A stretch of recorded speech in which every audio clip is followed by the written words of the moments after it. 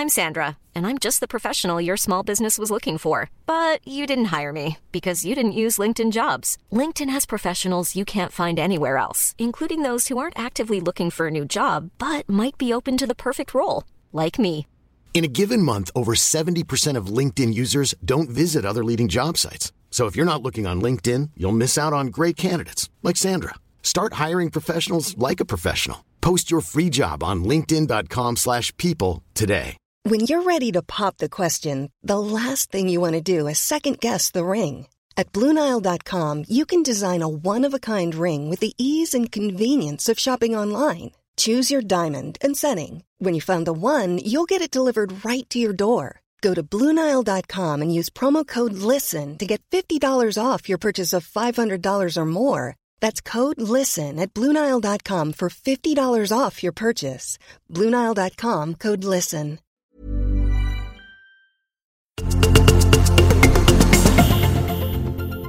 ...264 slag hade golfspelaren Henrik Stenson som vinnarresultat när han vann British Open 2016. Stensons vinnarscore i The Open tidernas bästa i en major.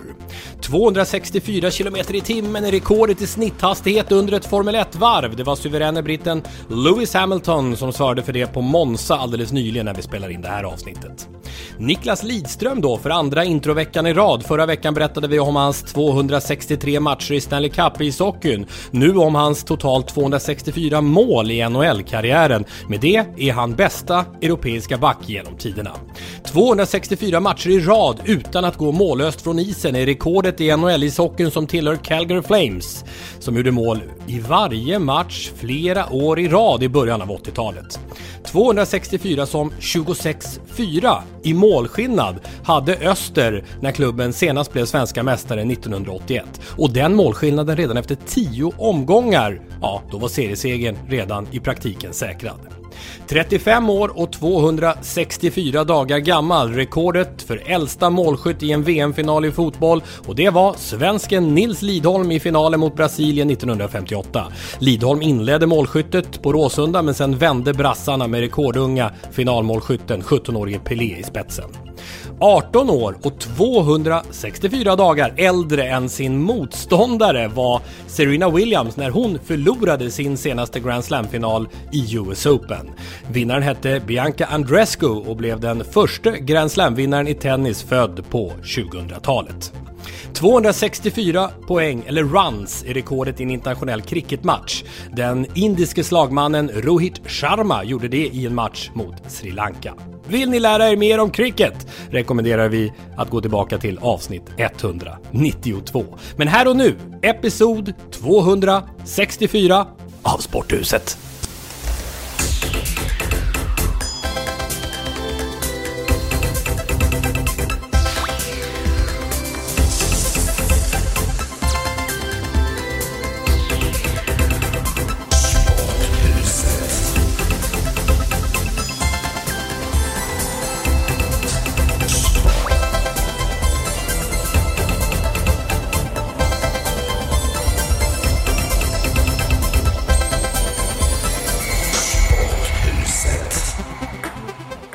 Du Tommy, jag har en grej som passar ganska bra idag som jag hade tänkt testa Thomas på. Okej. Det är ju nämligen så att Thomas Tjomme Johansson som är med oss här på sina 684 matcher i elitserien, alltså nuvarande SHL, imponerande siffra där. Ja, men hur många poäng tror du att du gjorde, Thomas, under hela den här härliga 684 matchersperioden? Välkommen förresten. Från Leksand håller du till just nu. Jajamän, är i Leksand. Oj, vilken fråga. 110 plus, vad kan det vara, 200 kanske någonting, säger då en 375. Jäklar. jag var lite för glad i mig själv. Lite övertänd där. Lite övertro. Rätt svar är 264. Det är 264 avsnittet, vet du. Ja, men det känner inte igen den siffran. Jag är helt inne på att det är över 300. Ja. Nej, men vet du vad det var? Och det är viktigt med hockeystatistik. Du räknar nog in slutspel också, för det gjorde inte Jens här. Slutspelet är inte med räknat i de där Nej, det är de poängen, inte. tror jag. Nej, exakt. Men det är viktigt att dela bara. Men det är ju en ganska viktig grej i ishockey. Man delar upp det. Serie och slutspel, eller? Absolut. Ja. Det är ju det som på något sätt sätter tonen kring, är han en seriespelare men inte en slutspelspelare? Och vi ska prata slutspel lite senare när det gäller Stanley Cup. Jens Fjällström och Thomas Johansson alltså i panelen idag. Tommy Åström här och fotbolls- och hockeyexpertis i Skönförening. Gästinhopp lite senare med nordamerikansk prägel apropå Stanley Cup. Och Game 7 som det inte blev i Stanley Cup. Och Thomas ska också avslöja vad han tippade. Eller det tar vi redan nu, Thomas. Vilket lag tippade du skulle vinna Stanley Cup i början av slutspelet? Tampa Bay Lightning. Ja. Det är expertis. Det gäller att ha koll på grejerna. Nej, men där och då så kändes det som, jag vet ju, Tampa har ju försökt under ett antal säsonger, haft ett bra lag och presterat väldigt bra ishockey seriemässigt. Kanske lite svårt att gå hela vägen. I år kändes det med det här breaket på något sätt som att de fick samla ihop sig, och på så sätt också med den truppen de hade, det sättet de spelar på, så tyckte jag att deras förutsättningar var extremt goda att ro hem Stanley Cup, och det visade sig att det stämde. Vi ska återkomma till NHL-ishockeyn. Hur var det förresten? Blev du draftad någon gång som spelare, Thomas? Nej, jag blev ju inte det. På den tiden så var det väl... Jag var ju samma årgång som Niklas Lidström. Så jag var inte draftad. Och där och då så var det väldigt så. Skulle man över till Nordamerika så var man ju tvungen att vara draftad. Det fanns ju inte den här marknaden för free agents som det finns numera. Men däremot hade jag faktiskt ett kontraktsförslag ifrån New York Islanders som låg på bordet när jag tror jag var närmare 29-30 år där någonstans. Och då så var jag nära på väg över, men de valde en annan back. De valde Marko Kiprosov istället. Vår tv-kollega Petter Rönnqvist, han blev draftad som 19-åring. Och då får du en chans till. Var gick han i draften? Vilket nummer av Ottawa då som 19-åring? 264. Woho! Där satt den! Du är otrolig, Tjomme. Du är otrolig. Ja, jag är otrolig. Sporthuset 264. Vi får gärna ha lite musik, men vi behöver inte köra klockan 03.00 i Falun. Men det är rätt, det gäller att prata till dem på ja, men vad fan, rätt språk. Jag kan säga det var rätt högt. Ni hörde väl när jag klev in där, antar jag? Ja, nej, här är viktiga grejer för fan. Det här är ingenting som vi bara kan. Sådär, nu är jag tillbaka igen. Ja, men apropå vårt intro, tack alla som hörde av sig. Det är @Sporthuset som gäller på Twitter. Det är Sporthuset Podcast, vår hemsida där det finns kontaktformulär, och Instagram också. Sporthuset Podcast. Erlend Vålandsmyr och Jörgen Eksvärd var det som hade de här grejerna, bland annat med Thomas och Petter. Sen Gustav Göransson, Joakim Lind, André Ulfborg, Axel Turesson, Love Eriksson och som så ofta Åsa Johansson. Och apropå vår hemsida och de här mejlen man kan skicka via kontaktformuläret, Jens, det bara sprakade till efter avsnittet senast. Vi sa ös på om Stenmark, och vi har ju fått alltså så mycket kärlek. Har du och vi fått tillbaka för kärleken till Stenmark? Ja, alltså det är ju så underbara minnen som lyssnare har delat med sig av, och jag tycker själv och många andra säkert också man har nog glömt bort hur otroligt bra Stenmark var och hur omtyckt och folkkär han var, så att allt sånt där har liksom bubblat upp igen. Och bland annat har Lennart Albertsson i Ängelholm delat en underbar historia. Han skriver så här: jag gick gymnasiet på Risbergska skolan i Örebro mellan 1978 och 1981, det vill säga några av de mest intensiva Ingemaråren. När Stenmark åkte så hade man fullt sjå med att hinna till uppehållsrummet där tvn stod. Kom man aningen sent så hamnade man i en väldigt dålig och sned vinkel och fick mest lyssna på vad Plex sa. Detta pågick länge, men efter ett tag så tröttnade vår kvinnliga rektor. På den tiden gick rektorns röst ut i hela skolans högtalarsystem och nådde därför alla skolans salar. En dag när vi hade lektion hör man rektorn säga: det blir inget mer tittande på Stenmark förrän den dagen han åker störtlopp. Ni kan ju förstå vilket besviket sus som hördes genom klassrummen. Och att Stenmark skulle köra störtlopp var ju liksom inte att tänka på. Game over.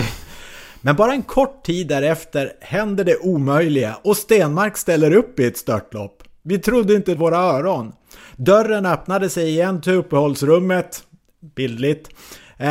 Och mitt minne säger sen att vi inte hörde någonting mer från rektorn i denna fråga. Vi som gick på Risbergska skolan i Örebro denna tid vill därför tacka dem som gjorde de nya regelverken inom alpin skidsport.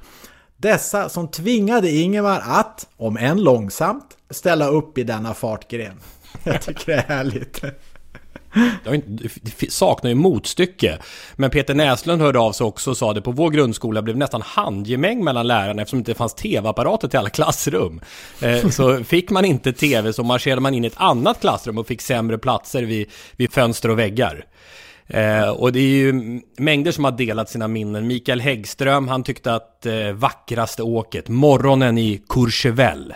Kan ni känna den krispiga morgonen i Courchevel? Med tidigt startnummer på perfekt underlag i storslalom. Stenmark vann med 4 sekunder.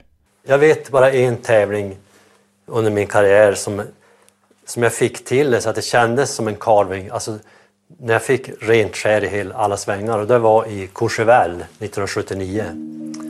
Och då var ju snön perfekt. Alltså det var inte för hårt, inte för löst. Så att jag kunde få böj på skidan och skär. Men det var enda tillfälle. Det kändes som man svävar på moln. Så kände jag en gång i min karriär.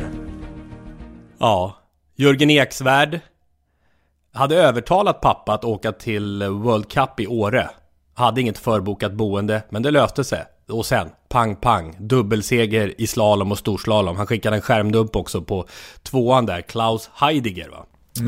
Christer Haraldsson radar upp grejer. Kommer ni ihåg den första parallellslalomen där den avslutande kungen, han var ju kung tidigare kan man säga då, Gustavo Töni vann mot den blivande kungen Ingmar Stenmark?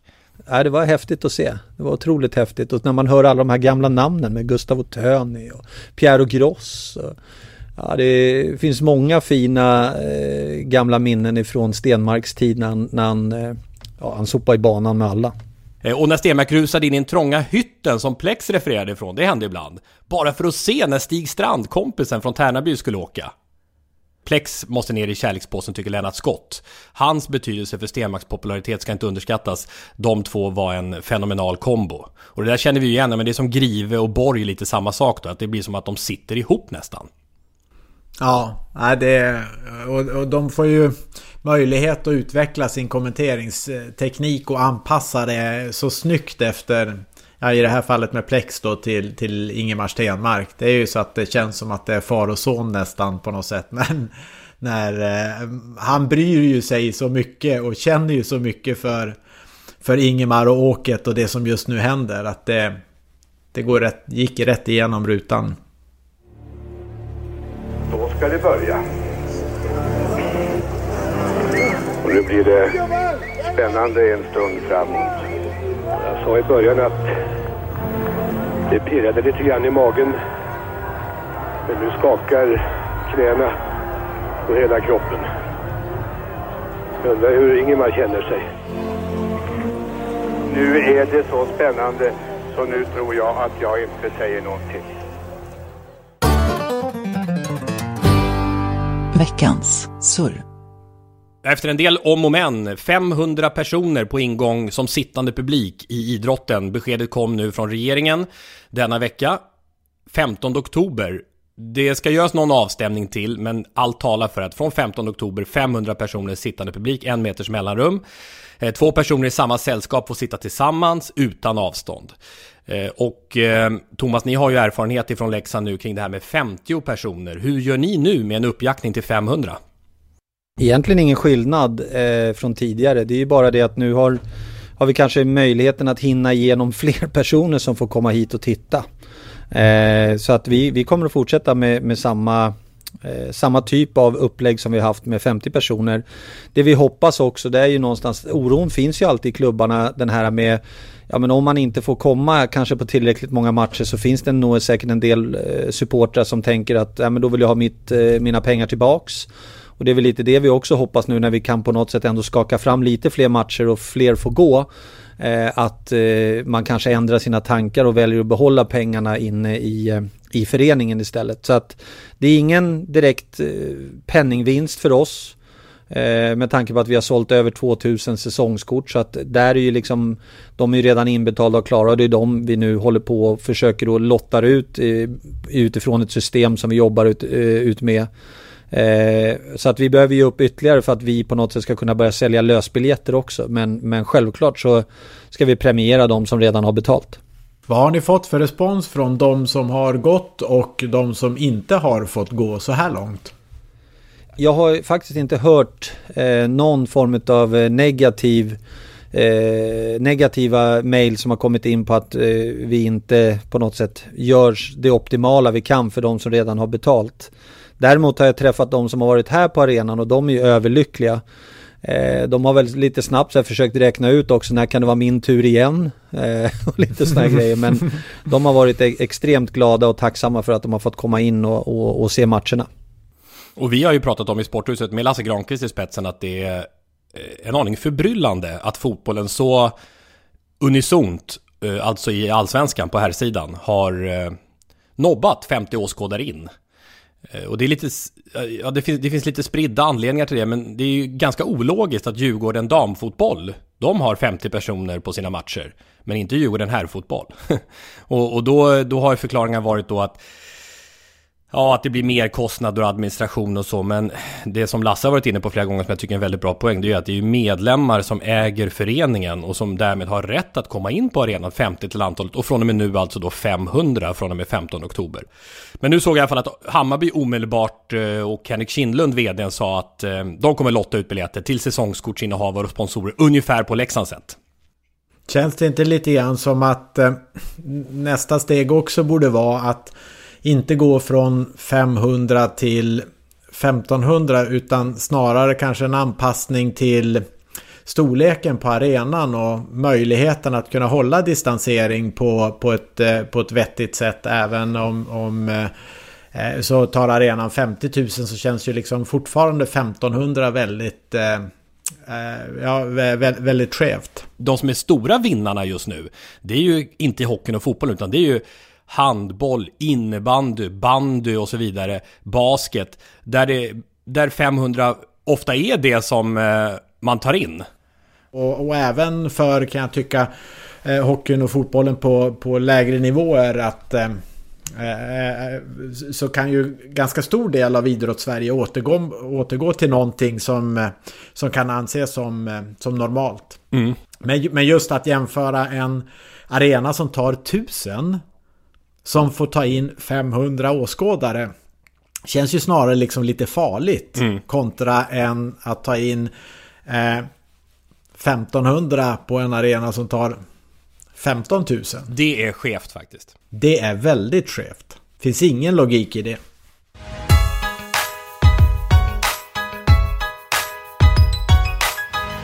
Högt i tak i Sporthuset. Den här boken har varit i strålkastarljuset verkligen den senaste veckan för oss som följer idrott och fotboll. Landslaget enligt Lund. Ja, jag har den här. Och det är intressant apropå journalistik. Det handlar ju egentligen väldigt mycket om Zlatan Ibrahimovic det här. Alltså inte hela boken, men det som har blivit polariserat i debatten. Det här med Zlatan som mobbar eller inte, anonyma källors fördel och nackdel. Och många har på sociala medier, har jag sett, varit kritisk till anonyma källor, att det innebär att man är en fegis om man är anonym källa och uppger såna här saker. Hur ska man kunna lita på fakta när det kommer från anonymt håll? Och här måste jag bara säga som journalist att för mig känns det viktigt att markera. Alltså en grundbult inom journalistiken som var solklar redan dag 1 på Journalisthögskolan är källskyddet. Alltså att för att vi journalister ska kunna bidra med en av de viktigaste rollerna som vi har i samhället, att avslöja missförhållanden, så till exempel hos ett förbund, så ska källor våga uttrycka sig utan att riskera att röjas. Men samtidigt är det ju så, det får man ju också lära sig tidigt, att som journalist måste du vara extra noga med att trippelkolla uppgifter om du bara har anonyma källor jämfört med namngivna.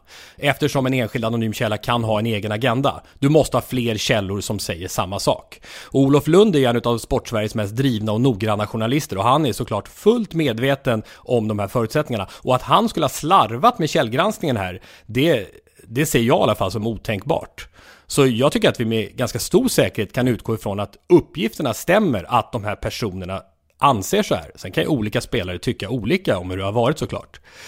Och att källorna vill vara anonyma, det beror ju såklart på att de befinner sig i en situation att de är rädda för repressalier. Det är ju ganska enkelt. Det är precis som anställda i stat, kommun, näringsliv, så kan det vara förenat med fara helt enkelt att gå ut med namn.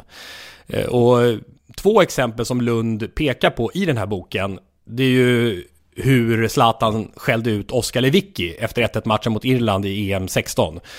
Och beskriver den här källan alltså, som bland det värsta jag varit med om. Och Zlatan ska också skällt ut Rasmus Elm i pausen under en landskamp mot England på Friends Arena.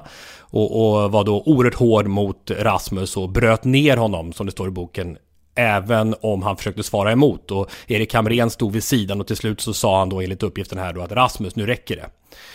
Det säger en spelare i boken. Men sen när Lewicki rings upp och sådär, då tonas det ner, och då de som är kritiska till de anonyma källorna, de menar på att det här visar ju att vi inte kan lita på de anonyma källorna, men då säger Olof Lund att det här pekar bara på tystnadskulturen. Alltså att det är svårt att få insyn i saker kopplat till Svenska fotbollsförbundet, ungefär som till Svenska akademin. Så det är ju som grundförutsättningarna. Och jag tänkte att vi kunde lyssna lite på den intervju som Ola Wenström gjorde i Viasat i helgen med Svenska fotbollsförbundets generalsekreterare Håkan Sjöstrand. Jo, men det är ju ändå en berättelse från någon inifrån som beskriver ett klimat som inte är hälsosamt på något sätt. Och det är det ytterst, bland de yttersta ansvariga. Självklart. Och att det kan att du inte reagerar på det sättet då? Ja, men en anonym källa som berättas i något sammanhang, om det är en historia. Du litar inte på den anonyma berättelsen? Ja, men tror du inte på den? Va? Tror du inte på den? Nej, det behöver inte vara sant. Det finns mycket som kanske är överdrivet i olika historier som skrivs och så vidare. Och inom ramen för det här, då måste man ju också se på, det är en anonym källa på något sätt. Och jag tycker det ska till betydligt mycket mer innan man börjar svartmåla någon på det sättet. Sen, när man lever i landslagen, jag kan säga det är på den yttersta elitnivån. Det är väl klart att i kombination med adrenalin, man förlorar viljor, krafter. Ja, jag kan säga alla är inte glada jämt, och efter förluster så sägs det ett och annat och så vidare. Men att göra det till någonting annat än vad det är, det tycker jag blir felaktigt. Då krävs det betydligt mycket mer än en anonym källa som säger någonting på det sättet. Vilket är du mest frustrerad över? Att det läcker från omklädningsrummet? Att det är en lagkapten som enligt en ledare beter sig på det här sättet, och som flera faktiskt vidimerar att det här är riktigt, riktigt på gränsen, eller till och med över den, eller att det skrivs om det. Vilket är du mest frustrerad över? Nej, jag är inte så frustrerad faktiskt, utan det är en del av den... Är du inte upprörd över någonting utav det? Nej, jag blir sällan upprörd. Att det skrivs antingen lögner som du ser det som, eller att det faktiskt är någonting som är inte alls hälsosamt. Ja, men du måste komma ihåg också, vad heter det? Det var Lunds bok om landslag. Det är ju inte sanningen om landslaget. Men det är ju någons uppfattning. Så du tror inte att uppgifterna är sanna, fast det finns flera som berättar om det? Återigen, det är någon som påstår en massa saker. Och inom ramen för det är väl klart det sägs ibland saker och ting som inte kanske är direkt rätt. Men att påstå då att det ska vara polisanmäld mobbing, nej, det är någonting annat. Så din hållning i ärendet, du låter det vara tills du ser mer, om jag förstår det och tolkar det rätt. Och du tror inte på historierna kring Zlatan Ibrahimovic uppträdande i omklädningsrummet? Det finns väldigt mycket man gör. Man vill ju skriva mycket om Zlatan, för då får man ju lite PR och klick. Och vem skulle annars vilja läsa kanske en bok eller någonting sådant? Va? Så ser jag på det hela. Så säger Svenska fotbollsförbundets generalsekreterare Håkan Sjöstrand i intervju i Viasat med programledaren Ola Wenström. Att blåneka som han gör och säga nej, det behöver inte vara sant. Det är bara lösryckta citat. Det ska till något mycket mer. Och vad var det med han sa? Jag är inte frustrerad. Alltså det är ju nästan till ignorans. Och då tycker jag att man visar att man tar inte anklagelser på allvar. Man hade ju kunnat vara lite smidigare och bara sagt vi ska titta närmare på det här. Vi ska se om det är någonting vi har missat. För så här ska det ju inte vara. eller något i den delen. Se över vår Code of Conduct som säkert finns och hur den efterlevs i landslaget. Där tycker jag liksom ena delen finns. Sen den andra delen, jag ser det så här liksom, elitidrott innebär att saker som händer under till exempel eller i en företagsorganisation under månader eller till och med ibland år, alla saker som händer där kan uppkomma mer eller mindre under en halvlek eller under en match. Det vill säga, processerna går jäkligt fort. Det kan vara att folk blir irriterade. Det är problem, stora problem som vi måste lösa här och nu, spelmässigt eller relationer eller vad det nu är för någonting. Och man måste ta, vilket gör att jag tror generellt sett att det är ett rakare, tydligare språk än vad man stöter på i annan miljö. Och då förekommer hårda ord, det förekommer utskällningar också. Grejen är den, så länge det är för lagets bästa och för sakens bästa så är det okej. Men när det övergår till personangrepp, då tycker jag att yttersta ledning blir ansvarig för att ta det. Och det har säkert varit övertramp. Och då måste man ta i de sakerna. Om det handlar om en ursäkt, om det handlar om att ändra ett beteende eller att det handlar om att ta bort någon eller vad det nu är för någonting. Ja. För mig så är det ett uppenbart ledarproblem. Alltså man måste hantera det som en ledare. Märker man att det här förekommer i ett omklädningsrum så måste man ta upp och diskutera med personerna i fråga.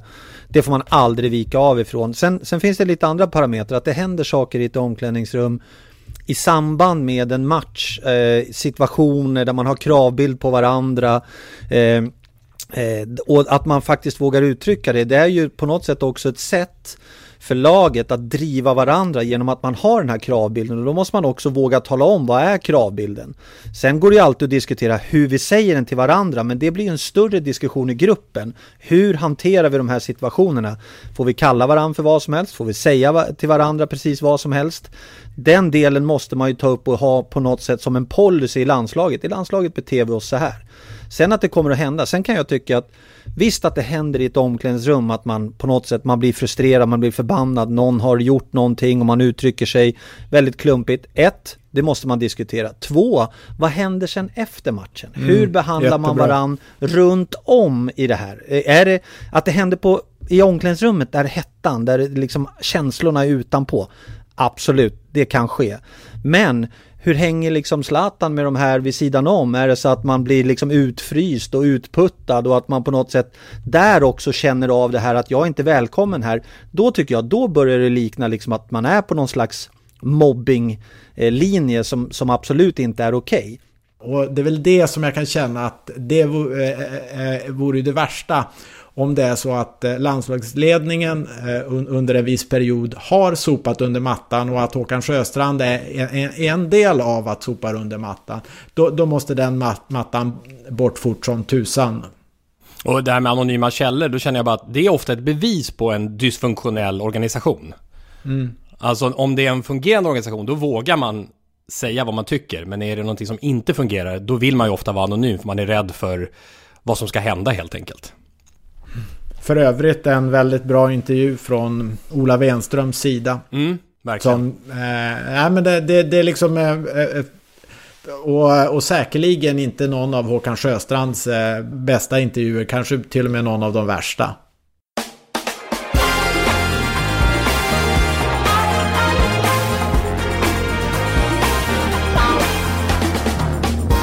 Besök i Sporthuset. Och då säger vi välkommen tillbaka till Sporthuset för andra gången, Kajsa Kalmeus. Tusen tack, vilken ära!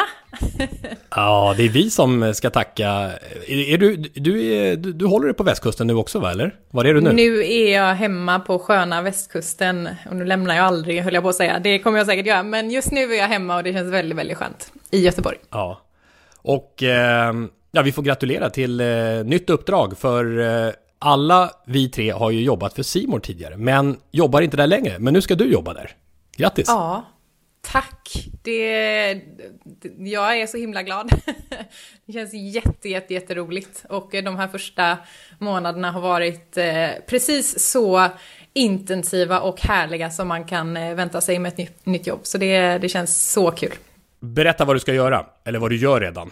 Ja, jag har en lite blandad roll där jag är både programledare, reporter, jag ska vara lite producent, alltså sitta bakom spakarna på matchsändningar och även jobba lite med några sociala medier-satsningar och sånt där. Lite, olika. Vi drog igång i måndags här ett litet live-magasin som jag håller som heter Kajsa och Company, där vi sitter och har lite gött snack på Facebook. Så väldigt blandat och oerhört utmanande och roligt. Utvecklande framförallt. Men det är Hockeyallsvenskan fokus, eller? Ja, så programledardelen kommer att vara Hockeyallsvenskan matcherna. Sen så även den här lilla Kajsa och Company då, där är jag programledare och producent. Så det blir mest, alltså själva live-delen kommer att vara på Hockeyallsvenskan. Men mycket av reportagedelarna kommer vara uppdelat då. Så jag kommer få det bästa av allt. Och Thomas, du har hört vem Kajsa ska jobba med, va? Där med Hockeyallsvenska sändningarna på C More. Ja, det är otroligt häftigt med Tobias. Ja, så kul. Det ska bli jättekul att få höra er två ihop och sitta och snacka ishockey. Det ser jag verkligen fram emot. Tobias Forsberg, ny expert alltså på C More. Tobias, som vi har pratat en hel del om i Sporthuset. Ja, ni känner till historien om den hemska olyckan på annandagen 2018, förlamad från midjan och neråt och kampen för att komma tillbaka. Och jag var ju på kommer du Thomas, på den här Leksands 100-årsfirande. Ja, precis. När var det? Det var ganska precis ett år sedan, va? Oktober i fjol och sånt där. Ja, det kan det nog vara. Det var nog här i oktober någon gång, tror jag. Och var konferenser där och då lyckades vi med minsta möjliga marginal få upp Tobias på scenen. Det var första gången han var tillbaka i arenan efter den där olyckan. Och det var lite osäkert när han kom dit. Skulle han orka och så vidare. Och så kom han upp tillsammans med sin sambo där och gjorde det så bra på scenen. Och för nu, mindre ett år senare alltså, efter det, så ska han vara expert i tv, Kajsa.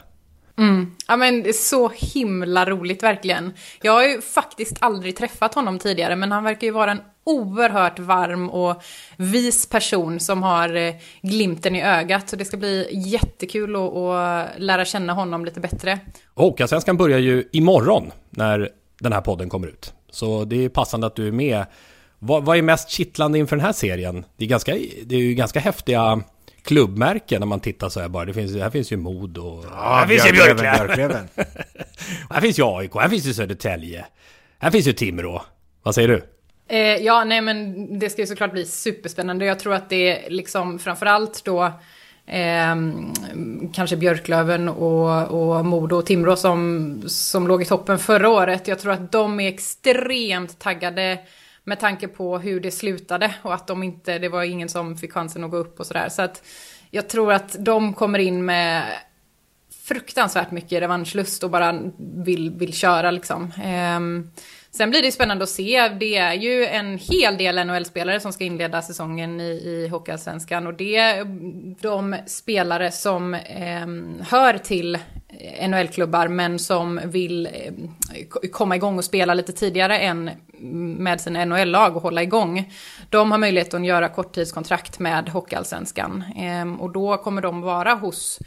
Många har ju valt sina hockeyallsvenska klubbar. Kolla på David Gustafsson till exempel i Tingsryd som kommer hem till sin stad. Som då kommer att förstärka deras lag. Men troligtvis då åka över till Winnipeg sen senare när deras försäsong drar igång.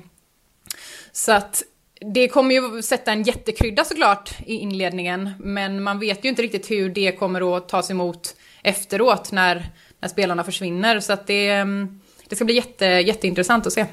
Ja, vad tror ni om det, Thomas och Jens? För det är ju en liten lurig grej då.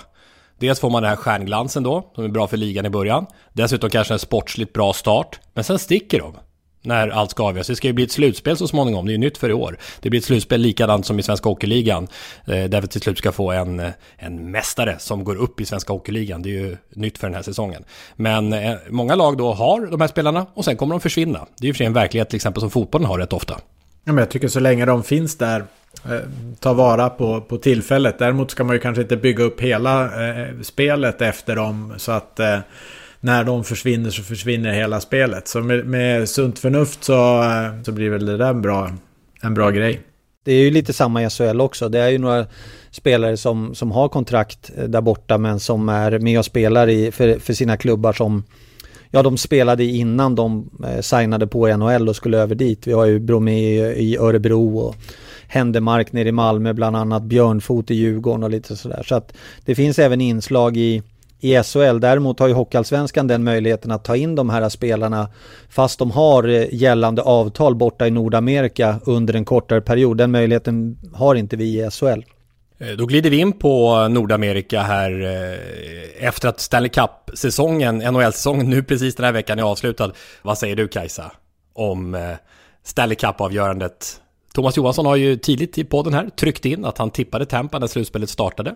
Och det blev Tampa med Victor Hedman i spetsen. Ja, vet du vad, Thomas? Att jag tippade till och med Tampa inför säsongen. Ja. Det var andra bananer. Det gjorde jag i och för sig inför förra säsongen också. Det gick ju sådär. Och även året före det. Det är ju så. Tippar man dem varje år så förr eller senare har man ju rätt. Lite så jag kände. Ja, nej, men det var ju helt otroligt. Jag har ju tyvärr inte kunnat ligga uppe varje natt då med tanke på att jag nu har ett nytt jobb som jag gärna vill sköta med kvickhet och bravur. Så att, men i natt låg jag faktiskt uppe och kollade hela finalen och hela sista matchen här och det är ju något speciellt alltså. Jag låg bara och grina. Och det är så mycket känslor. Och även om jag inte har någon personlig koppling till någon person där så blir det liksom... Man känner så mycket med alla. Och också jag tror att det blev ett extra element av hela den här att ingen publik, får dem ifrån sina familjer. Det är liksom... Det var en sån konstig slutspelserie.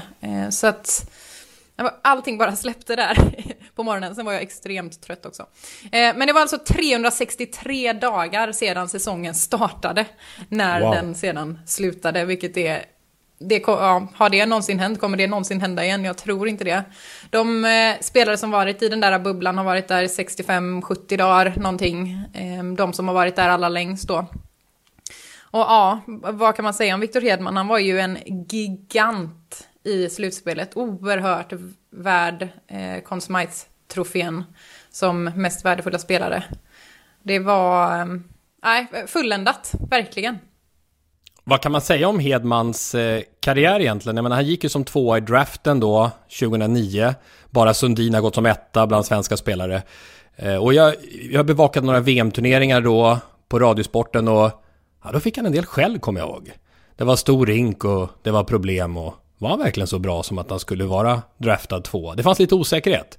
Och sen Tampa då, men sen har det bara blivit bättre och bättre och nu dominant i Stanley Cup-slutspelet och det var ju svensk poängrekord för backar också tror jag va? I Stanley Cup-historien, 22 poäng.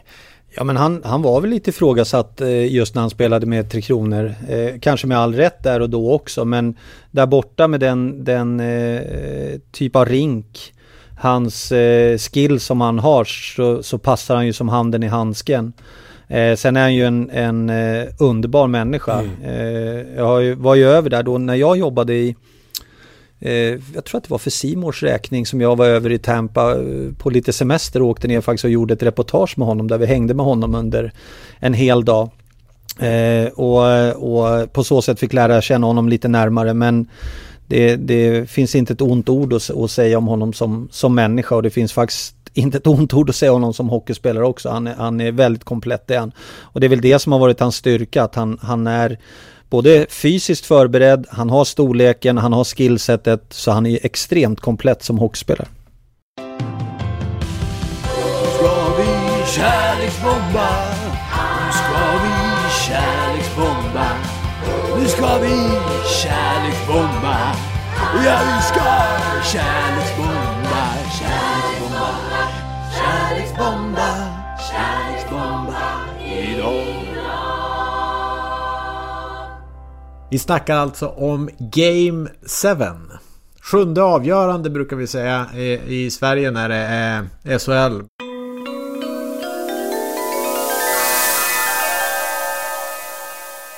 Ja, vart är vi på väg? SM-final 7. Vi tar vägen via Vättern, den långsmala insjön, in till Jönköping, in till Kinnarps arena, in till någonting som får hela Hockey-Sverige att hålla andan, nämligen en final 7. För första gången på 13 år får vi uppleva det här. Då var det Jönköping också, och det var 223 dagar sedan vi inledde den här SHL-säsongen. Det har matats matcher, över 400 till antalet, och nu står vi här vid en enda match, ett enda tillfälle, en enda eftermiddag när allt ska avgöras. Blir det HV71 eller blir det Brynäs?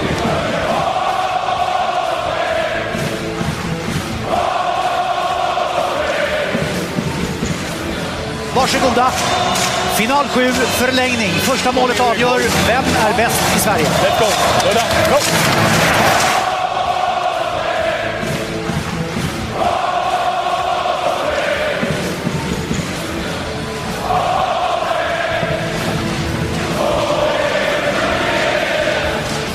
Ja, det är sånt enormt tryck just nu.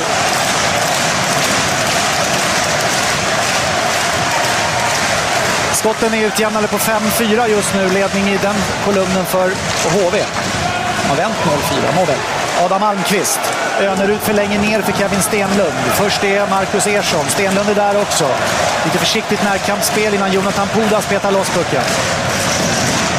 Pudas skickar över isen samtidigt som han får smäll.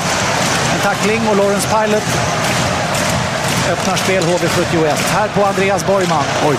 Martin Törnberg med hyfsad fart. Törnberg med den här passningen i sidled. Och HV71 vinner! Simon Önerud avgör! Simon Önerud avgör!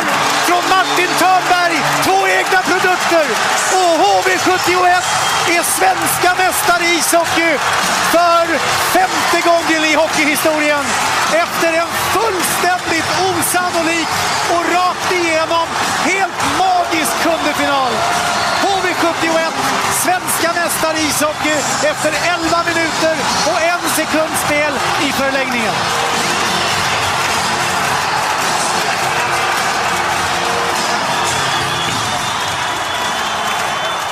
Johan Lindbom, du gör det igen. Tidigare som spelare, nu som coach också. I en förlängning, en avgörande final. Skillnader och känslor och likheter med då? Ja, låt mig få känna efter lite på det här. För det är så nytt, men det är otrolig känsla. Jag är så glad för killarna. Och jag står precis här nu. Nu har jag förknippat med det här målet 95 hela tiden. Nu får fast någon annan ta över. Grattis! Tack! Ja, vi står här med matchhjälten. Ja, vad rör sig i ditt huvud just nu? Jag hör ingenting, men ja, det är så jävla sjukt alltså. Det går fan inte beskriva. Kolla här alltså. Alltså fan, jag är uppvuxen här. Moderföreningen, 7:e avgörande sadden, avgör på hemmaplan. Det är overkligt. Det kan inte vara sant alltså.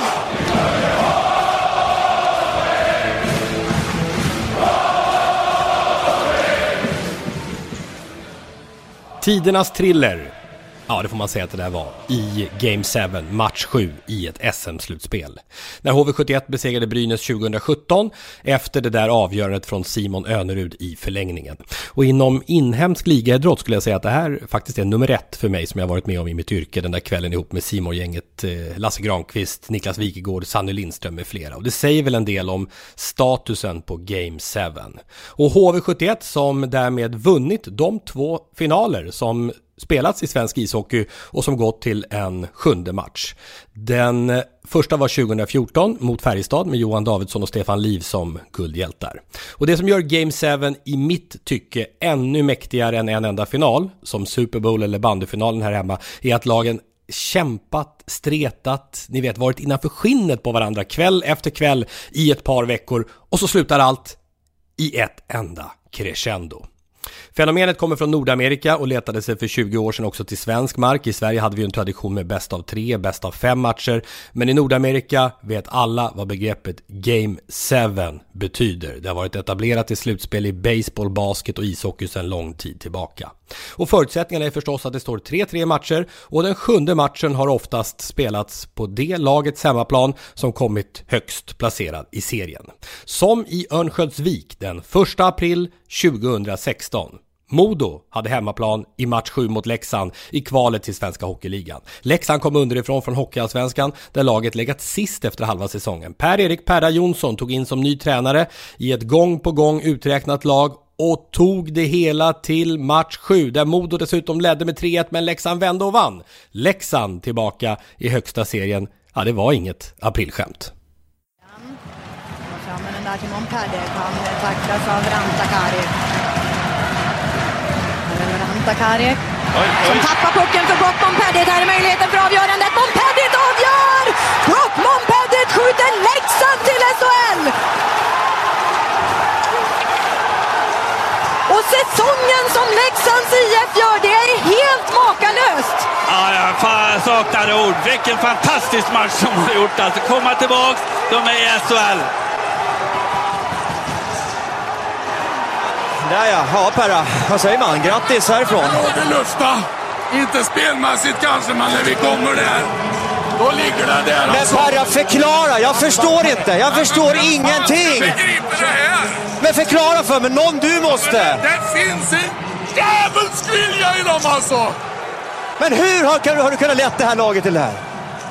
Ja, jag har ingen svar på nu, men jag trivs rätt bra. Du gör det va? Ja, ut och fira med dem. Grattis.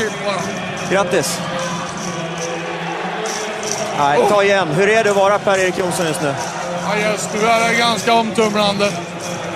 Men jag tycker lite synd om det här. Ja, jag kan inte hjälpa det, jag gör det. Varma, passionerade Perra Jonsson. Ja, han kostade på sig att mitt i triumfens ögonblick tänka på de knäckta Modospelarna. Det är en stor idrottsledare. Att förlora en Game 7 måste vara något av det grymmaste en hockeyspelare kan uppleva.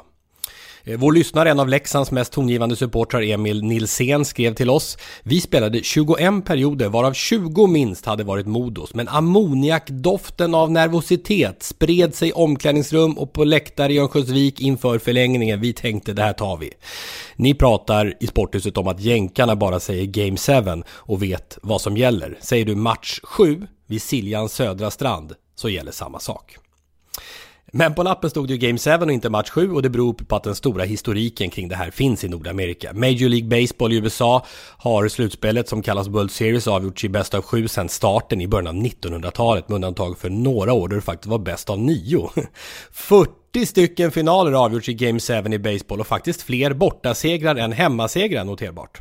Alla NBA-slutspel i basket har avgjorts med Game 7-formatet. NHL och Stanley Cup i hockeyn har sedan slutet av 30-talet avgjorts i bäst av 7 matcher. Och tidernas Game 7 för mig i Stanley Cup är utan tvekan det som hände 1994 i the world's most famous arena. Good evening, everybody. The waiting is over. Now, the biggest hockey game ever played in New York. Game 7, the Stanley Cup final. This is so exciting. I wish it could go on forever. It will not, Mike. It's going to end tonight. 1994 Stanley Cup Championship final. One game. Winner takes all. We'll see who wants it the most this evening. Ja, alltså det här är ju väldigt speciellt. Den här uppladdningen, upptrappningen inför Game 7. Och särskilt den här matchen då, New York Rangers mot Vancouver, som slutade med att kapten Mark Messier fick lyfta pokalen mot Madison Square Gardens tak, vilket gav honom det pricksäkra smeknamnet Messiah för att ha brutit Rangers 54-åriga förbannelse utan Stanley Cup-triumf. Ja, och nu du då, Kajsa Kalmeus, ge oss dina personliga Game 7-favoriter, kanske från din tid då när du arbetade där som journalist i USA. Och det är då mellan Boston Bruins och St. Louis i TD Garden förra året. Det var första gången Boston spelade en match 7 på hemmaplan. Och St. Louis hade chansen att vinna sin första Stanley Cup. Matchen i sig var ingen rysare direkt. St. Louis ledde med 4-0 med mindre än 5 minuter kvar av ordinarie tid. Men att vara på plats i Boston med tusentals människor utanför arenan flera timmar före nedsläpp. Förväntan och desperationen som samlats i arenan under det långa slutspelet. Och känslan av att efter kväll så är det över. Den var, ja, jag har svårt att sätta ord på den. Oavsett hur det går idag så kan det inte spelas mer hockey när den här matchen är över. Och när vi går hem härifrån ikväll, då går vi ut i en stad som antingen bubblar av glädje eller blöder av sorg. Och den här är, jag vill ju inte säga att den här sticker ut ännu mer, för att här var jag faktiskt inte på plats. Men den är helt outstanding. Det gäller NBA och det är en match mellan Philadelphia och Toronto i fjol. Det är från slutspelet. Jag har inte tittat speciellt mycket på basket, men under NBA-slutspelet i fjol så hängde jag med skapligt. Och om det är någonting jag har lärt mig om basket så är det att de sista 2 minuterna i matcherna, de går ofta väldigt långsamt och det kan hända väldigt mycket. I den 7:e matchen i serien mellan Philadelphia 76ers och Toronto Raptors i fjol så skulle det avgöras vilket lag som tar sig till konferensfinal på östra sidan. Ställningen är 90 lika och det är ynka 4,2 sekunder kvar på klockan. En nysning kan ta 4,2 sekunder, men i basket så kan världar byggas eller raseras på samma tid. Toronto Raptors, som befinner sig i sin hemmaarena, har bollen när domaren blåser igång spelet på motståndarens planhalva. Tiden börjar ticka och deras stora stjärna Kawhi Leonard får bollen. Han dansar iskallt runt 3-poängslinjen som att han vet exakt hur många sekunder han har på sig för att komma runt på andra långsidan och ner mot hörnet innan tiden är ute. Publiken hejar på honom. Leonard släpper bollen mot korgen med 0,1 sekunder kvar och publiken tystnar. Sedan fortsätter publiken att vara tyst. För bollen går inte rakt ner i nätet utan den studsar på ringen som för att reta oss alla ytterligare i den här olidliga Game 7-spänningen. Tiden är slut, men den står samtidigt stilla. 2 lite högre studsar på varsin sida av ringen och sen 2 kortare studsar på en av sidorna. Varje studs framkallar seismiska vågor i hjärnorna på varenda en i arenan. Och efter den 4:e studsen letar sig bollen ner i nätet. Raptors tar sig vidare till konferensfinal och publiken brister ut i fullkomlig eufori. Och den där tystnaden mellan att bollen lämnar handflatorna till att den rasslar igenom nätet, det är något av det häftigaste jag vet med sport. Samma tystnad kan man hitta i hockeyn när ett skott avlossas mot mål. Och under några millisekunder så vet man inte om man kommer bli glad eller ledsen. Och i den tystnaden så ryms oceaner av förhoppningar, rädslor, drömmar. Det finns ingen tystnad som är så mångbottnad som den. You gotta be aware of the inbounder here if you're Philly. It's off to Leonard, defended by Simmons. Is this the dagger?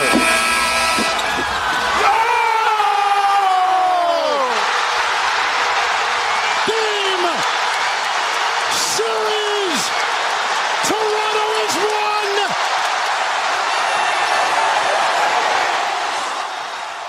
Ja, det är ett av de coolaste Game 7-upplevelserna som jag någonsin har sett.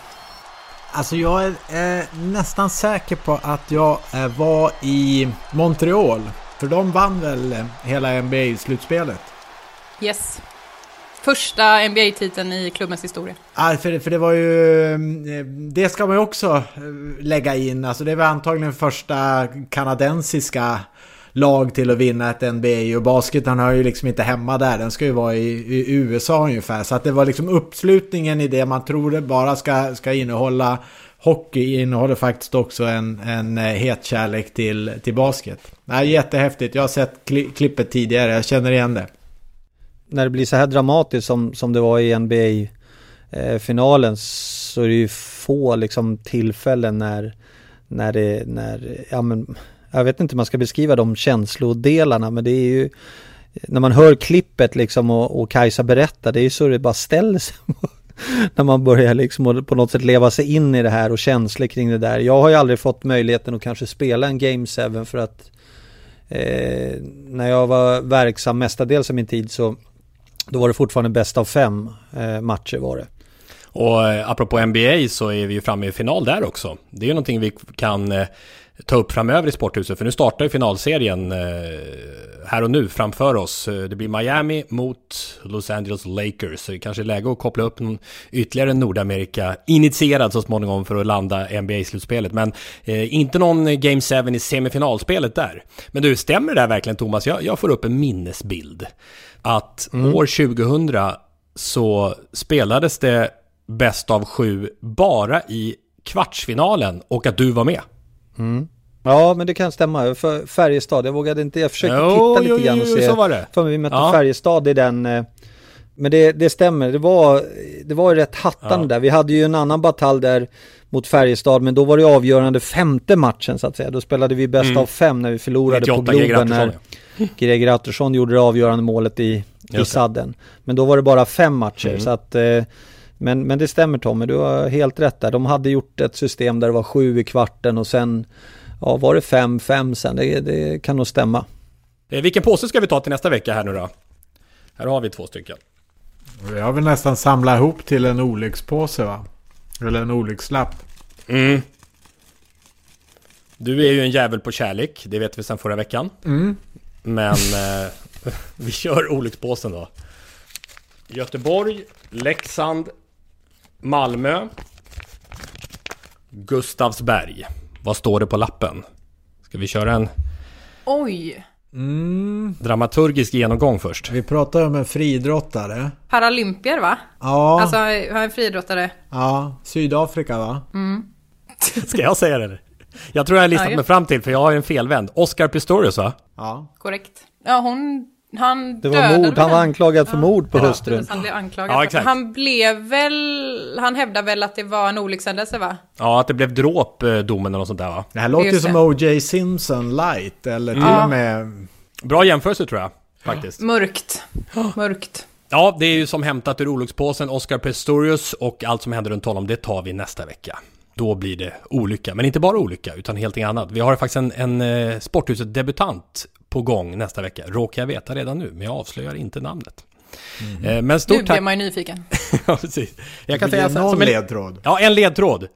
Kollega till Kajsa Kalmeus från och med en tid tillbaka, sen du fick ditt nya jobb.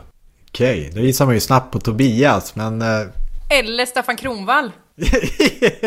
Det behöver inte vara enbart hockey. Eller Pernilla. Ja, vi får se. Ja, spännande.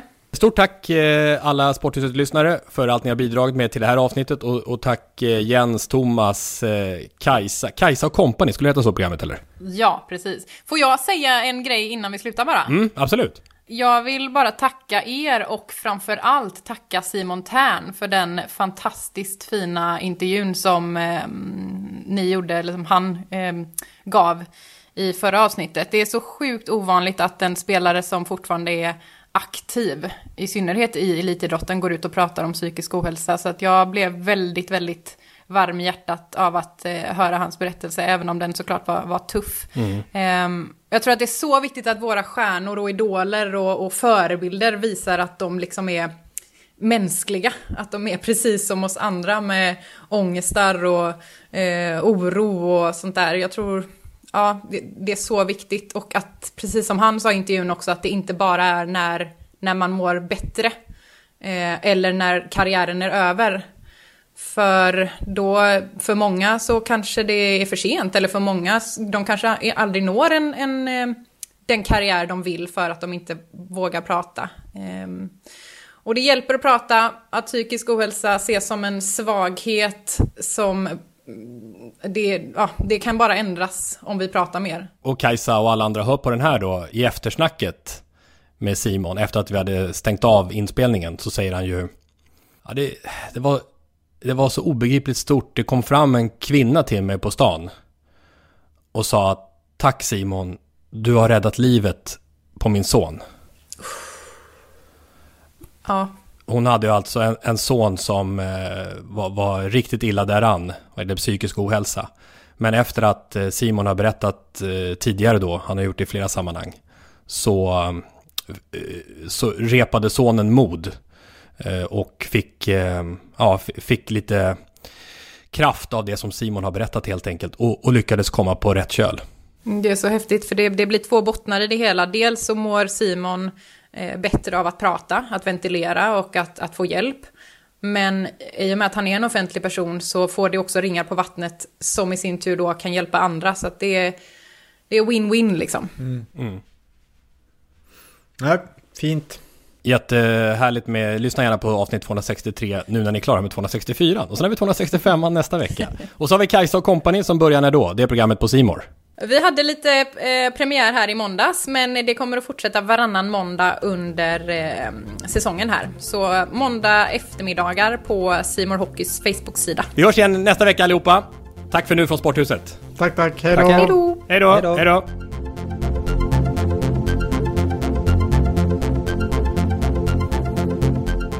Sporthuset produceras av Tommy Åström och Martin Söderberg. På webben sporthusetpodcast.se. Jinglar gjorda av sånggruppen Sonora, Patrik Åman, Jonas Jonasson och Albin Blomgren. Hörs nästa vecka, JP.